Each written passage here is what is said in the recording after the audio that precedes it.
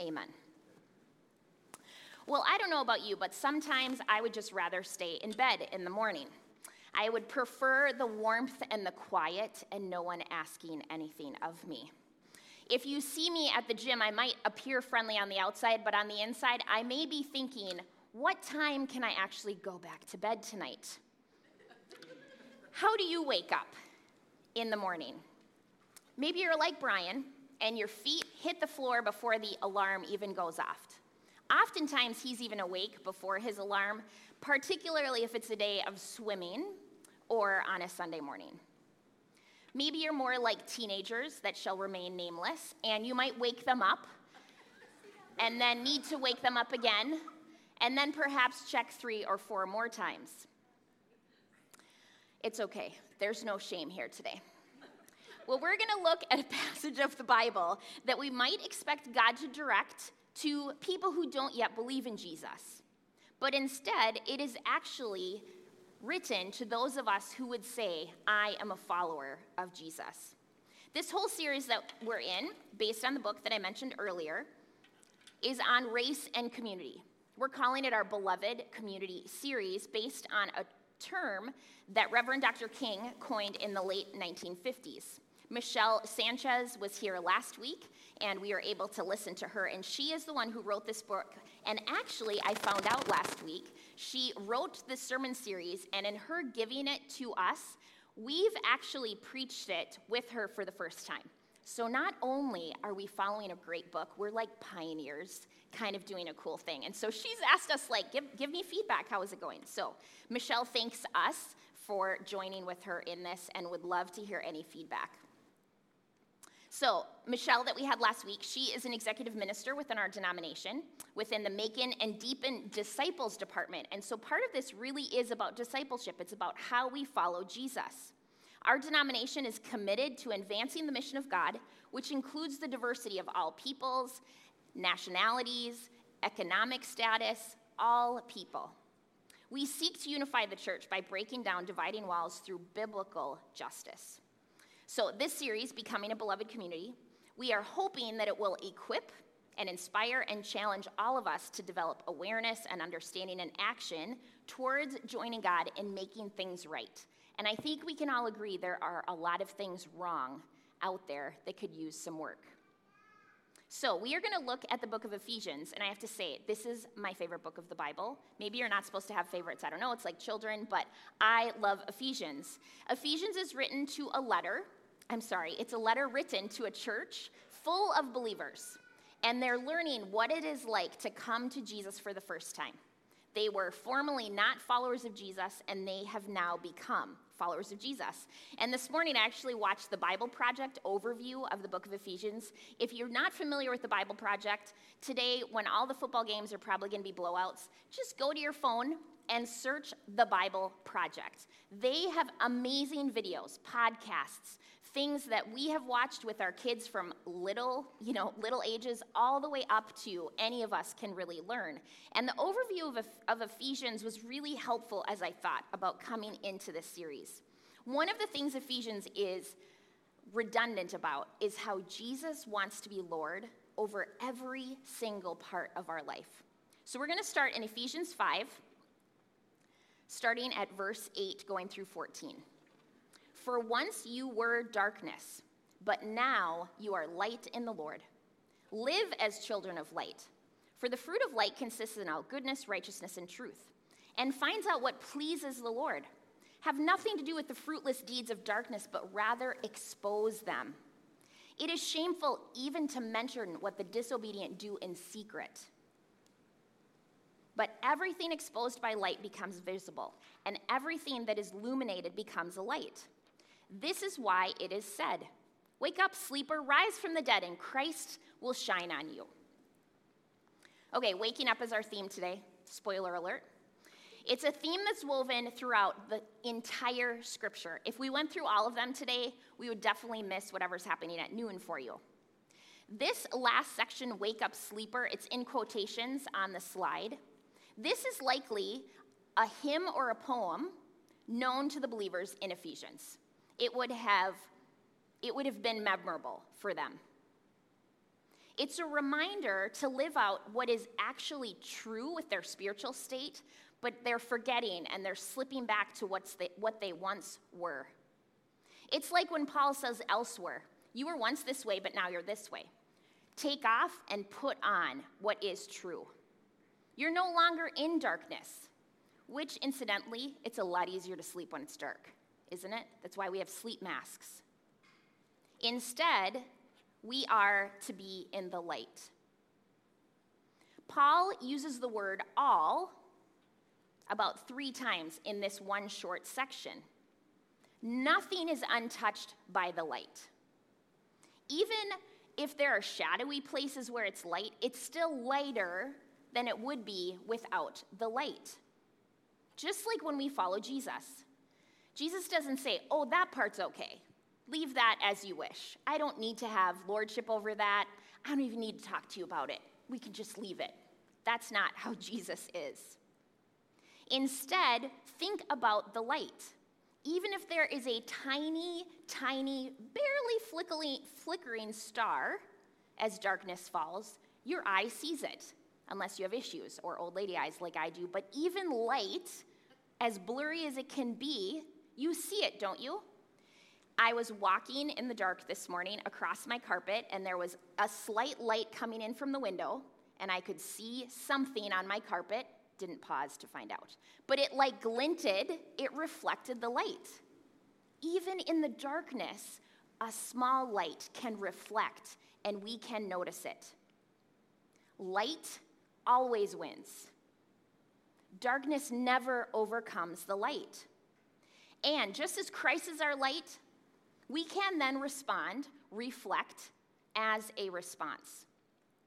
That's what we're trying to say today.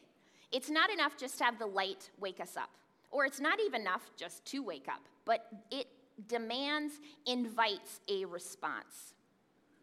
When the light comes up, if it ever comes out again, Lord, it's natural for us, unless we've been working nights and you should sleep, it's natural for us to respond to the light, isn't it? And wake up. It must be time to wake up. I can see the sun. Sometimes that's how I know if I've missed my alarm. It's a little brighter than it should be. Sometimes Paul uses this phrase in other sections of the scripture, and it is a call to be alert, to wake up, to not miss something, but to be attentive. For instance, we're about to study when Jesus goes to the cross, and the night before, he brings a few disciples with him into the garden. And probably it's late, and they're tired, and they fall asleep. And Jesus asks them, he rebukes them, you couldn't stay awake for just a few minutes. Romans 13:11, Paul says, and do this understanding the present time. The hour has already come for you to wake up from your slumber. Again, talking to believers. Because our salvation is nearer now than when we first believed. Meaning, Jesus is coming back. Don't be asleep to that fact. In Revelation, the beginning of Revelation, we see these letters written to certain churches, and each of them had some issues. And the church in Sardis gets a rebuke to wake up. Wake up. Martin Luther King used this language of awakening. I think I have that as a slide as well. One of the great liabilities of history is that all too many people fail to remain awake through great periods of social change. And I would say right now, post-pandemic, racial reckoning, our elections becoming more and more contentious, we are in a season of great social change. Every society has its protectors of the status quo and its fraternities of the indifferent who are notorious for sleeping through revelations. I know. I don't want to sleep through a revelation. Anybody else? That phrase even wakes me up. Is there a revolution right now? I want to know about it and I don't want to miss it. Today, he says, our very survival depends on our ability to stay awake and to adjust to new ideas, to remain vigilant, and to face the challenge of change. One of the challenges is that darkness doesn't always feel evil. In fact, it feels comfortable. When you're asleep in your bed, oh man, doesn't it feel nice? Sometimes a rainy day is pleasant, isn't it? Because you can just rest. Sometimes sleep is the best thing for us, and you need it. And you should, as the Brits say, have a lie-in, or to take a nap, or to go to bed early. But there are other times, friends, where sleep is the last thing you should do. In fact, it's dangerous. Like, say, when you're driving a car, or you're in charge of a little, or you're flying an airplane. Many of us need other people to wake us up to what might seem comfortable but is actually really detrimental. I lived in Bemidji when we got pregnant with Callista, and I remember taking the classes they give you. And I think it was supposed to be all about labor, but they taught us a lot of other things. And one of the things they taught us is to not eat too much fish every week from Lake Bemidji because of the high mercury levels. I would have had no idea. I don't like fish, so it's fine. But had I eaten fish, it would have been a problem. Anyone old enough to remember the red dye craze of the 80s? We just wanted to eat our red M&Ms, and they took it away from us because the red dye was actually hurting people. Sometimes there are things wrong with us and we don't know why, so what do? We go to a doctor, and suddenly we find out we're allergic to something we had no idea. We need to go to someone else to tell us what's wrong so that we can avoid it, so that we don't fall asleep or miss it. Does this make sense? And just because we might think it's comfortable in the darkness and we want to stay asleep, gosh, actually, probably 99 times out of 100, if I just get up and I do my routine, I do feel better. Unless I'm sick or I really have not slept enough and I probably should have stayed in bed, most of the time, I'm so glad that I've gotten up. I feel better. I'm ready for the day. When I'm leaving the Y, I'm still friendly, and actually on the inside now matches what's on the outside. So what are we calling you to today to wake up to in this series? It's racism, inequality, how we've been racialized. Even for those of us who already feel educated, I hope that we can all continue to learn and to stay awake. Not falter on the dedication that this whole body of Christ needs to be loved as humans. When it comes to racism, how do we need to awaken? And I wanted to say, for some of you, this is like, duh. Or some of you are people of color. And so please forgive us who are maybe not awake to this. We want to be awake, and we in leadership want to do better. We cannot experience this beloved community if there's inequality. And in fact, as I was listening to the overview of Ephesians this morning, the book talks about unity and about the body of Christ under one spirit. And I thought to myself, how do we experience unity if there's such inequity? I don't think that it's possible. Jesus is calling us to be color-courageous disciples. Awakening to the myth of inequality is what Michelle said. Now, I think if people were to say, what do we Americans, what do we value? Life, liberty, and the pursuit of happiness? Do they teach that in school still? Does that sound familiar to some of us? Life, liberty, and the pursuit of happiness. However, from our foundations, even how we came and colonized this country, that has been a myth. The discovery of the New World, the doctrine of discovery, how we decided, my ancestors, I'm like 50% English, my ancestors who came here decided the indigenous people groups were in our way. And so we moved them out of the way, and in some ways, wiped out entire people groups. Total war was declared with European enslavement of Native Americans by 1637. In 1790, we were still on our way to making sure that only white people of good character could have citizenship. Anyone non-white and not free was not considered a human because people could sway elections with the Electoral College if they gathered up enough slaves and had the numbers.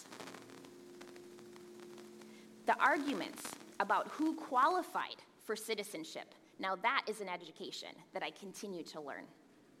Jim Crow laws through 1965 enforced racial segregation in the South. 1965. It was 11 years before I was born, and I don't feel that old. Now, you might say, that was a long time ago. Should I just use the other mic?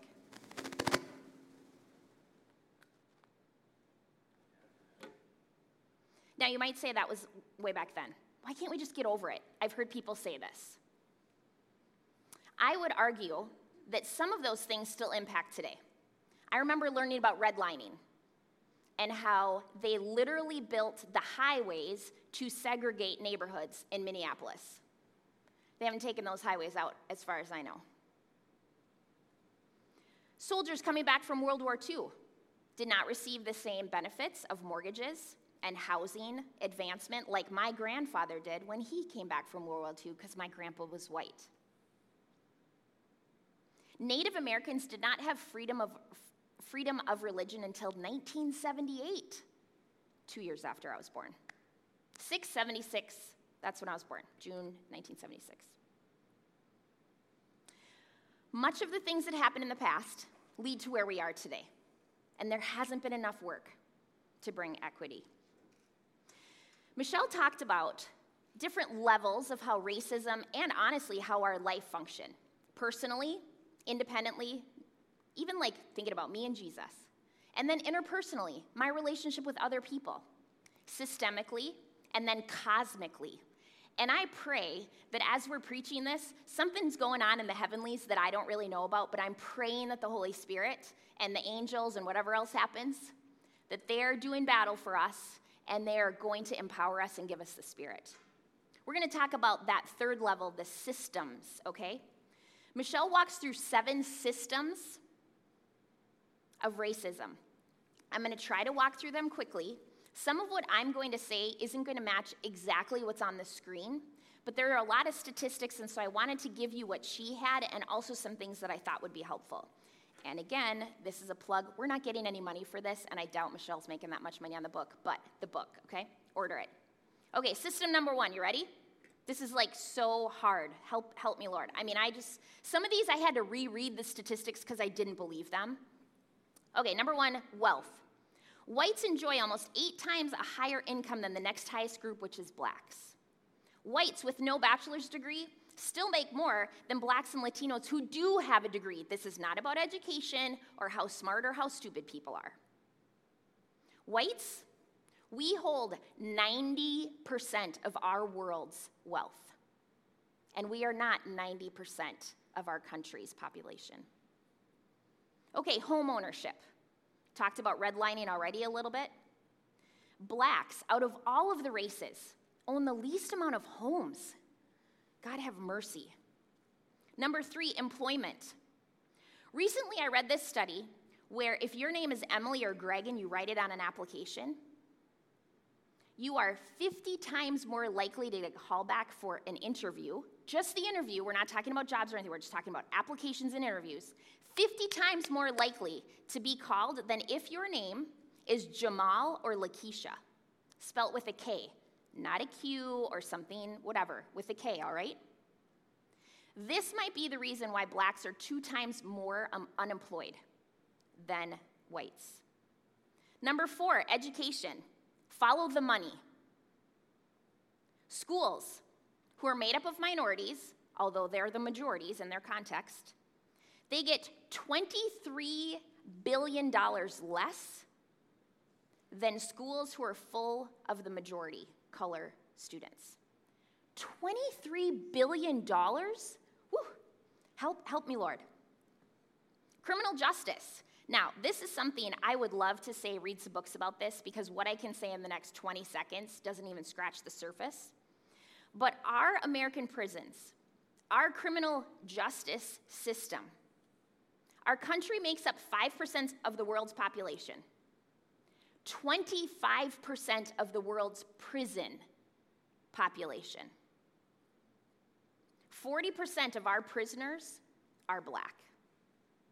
40% of our country is not black. Health. This has been highlighted a lot for me during COVID. Native Americans, who are supposed to have access to health care, just as all of us, they were the last to receive COVID help. It's been proven that black pregnant women get less and worse care than white women. Of the 30% of our population that is uninsured, half are not white. This morning I was watching a Timberwolves highlight last night, and it was such a great slam dunk, oh my word, from this amazing African-American athlete. And it reminded me of what I wanted to say today, which is when you think about leadership, sports right now, I'm a huge sports addict, if you can't tell, and when you look at the leadership, compared to who the players are and the ones we enjoy and we cheer for, and we stay up too late, and maybe our throats hurt because we're cheering so loud at a sporting event. The people who are in charge are white.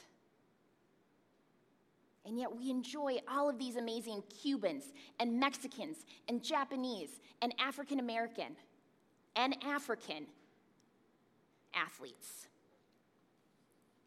And last but not least, in our government, as of 2020, two black governors in our country have ever been elected.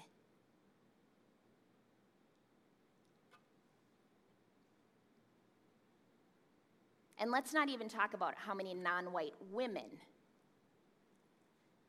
get to have power and say. This is not about being woke as a contemporary trend, friends. This is about having wisdom, the wisdom that God calls us to. The wisdom when Jesus said, "Be wise as serpents and innocent as doves." It's about obeying Scripture's timeless, 2,000 years and beyond in the Old Testament, timeless call to being awake and sober and alert and attentive. 1 Thessalonians 5, 6 through 7. You who are following Jesus, you who have said, "Yes, Lord, I need your grace," you are children of the light and children of the day. We do not belong to the night or to the darkness. So then, let us not be like the others, the world that just keeps grinding out the same systems. We will not be like that. We who are asleep, but let us be awake and sober. Jesus calls courageous disciples to awaken to these inequities that surround us so that we can become the light, and we are the light of the world, it says. A.W. Tozer, great author, kind of old school. This is what he says about Ephesians 5:14, what we talked about earlier. "Wake up, O sleeper, rise from the dead." He says this verse is often spoken to sinners.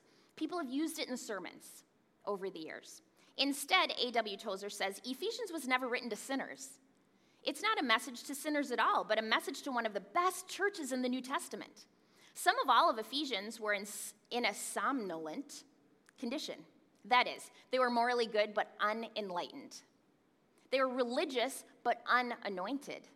It is perfectly possible, Tozer says, for a good, faithful, loyal church member to be spiritually asleep,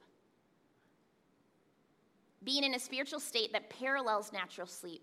Likewise, it is possible to be a Christian, to be in the church, and yet be asleep spiritually.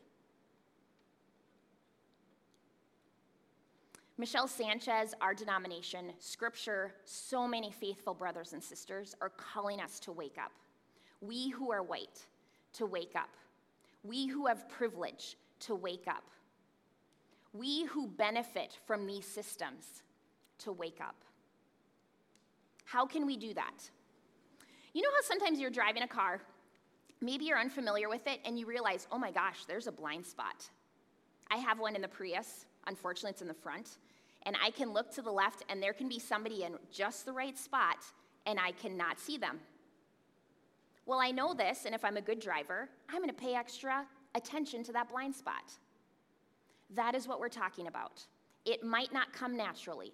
It might even not feel comfortable. It might be like waking up in the morning when you'd rather sleep in. But we pay attention to it because it is important. Because it's not just about me, it's my relationships. It's the city in which I live. It's the country of which I am a part. And I guarantee you, if you find someone of color in or outside the church and you ask them questions, if they have patience enough to answer your questions, they will say, what I just said isn't even scratching the surface. And they could tell you stories. Oh, Lord, help us repent from this. And not just repent, but try to make change. And I want to end with this. In Ephesians, it says, at the end of that poem, Christ will shine on you. I don't know what that looks like, but I know that light is good, and I know that it always wins. And I want to receive that goodness. But I think in order to get there, we've got a lot of things to work through. Amen. Let's ask God for help, and then I'm going to ask John to come back. Jesus, this book is called Color Courageous Discipleship, and we need courage. For some of us, we don't even like what I just said. Some people really get angry about this. Lord, there's conflict. We can talk about the ins and outs, but. And Lord, I just would ask that your Holy Spirit would give us that wisdom, that your Holy Spirit would be alive and active. And Lord, as we sit in this school, named after Rosa Parks, named after a woman who was not the first, but in a long line of people who were just tired of people sleeping, that you, Lord, would create in us a clean heart. That you would help us to see the injustices, that, Lord, we would wake up. And Father, when there are so many of us that don't know exactly what this all means, Father, that you would give us wisdom and that we would not give up. That we wouldn't be content with just knowing where the blind spot is, but working, paying attention. Lord God, we need your help. Amen.